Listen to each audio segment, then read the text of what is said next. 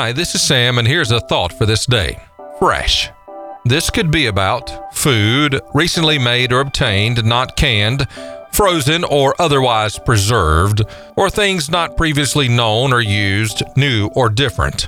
Most of us have been given all 5 of our senses, like smell, touch, taste, seeing, and hearing, and the word fresh can invoke the stimulation of one or all of these.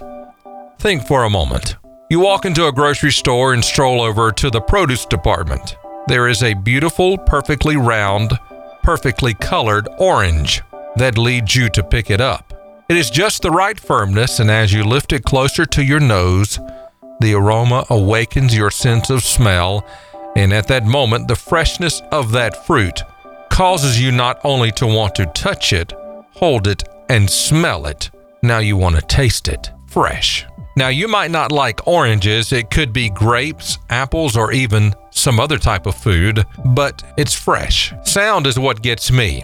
The crispness of new music. The sound that new strings on a guitar produces. The sound of a recorded voice. Something fresh and new, something that stimulates my mind by what I hear. Fresh. Fresh could be the feeling of a new day.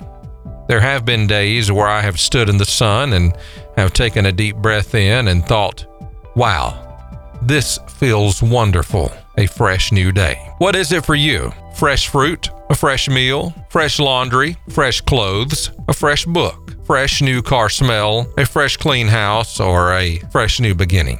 There it is, a fresh new start. That is really something we long for, a fresh new start. Every day can be a fresh new start. Every day a fresh new journey. Lamentations 3 says God's mercies are new every morning. We just need to take a deep breath in and feel the fresh breeze of eternity and the warmth of the love from the Father. Taste and see that the Lord is good and listen to his still small voice as the Father makes every day, every hour, every minute, every moment fresh. This is Sam, and that's a thought for this day.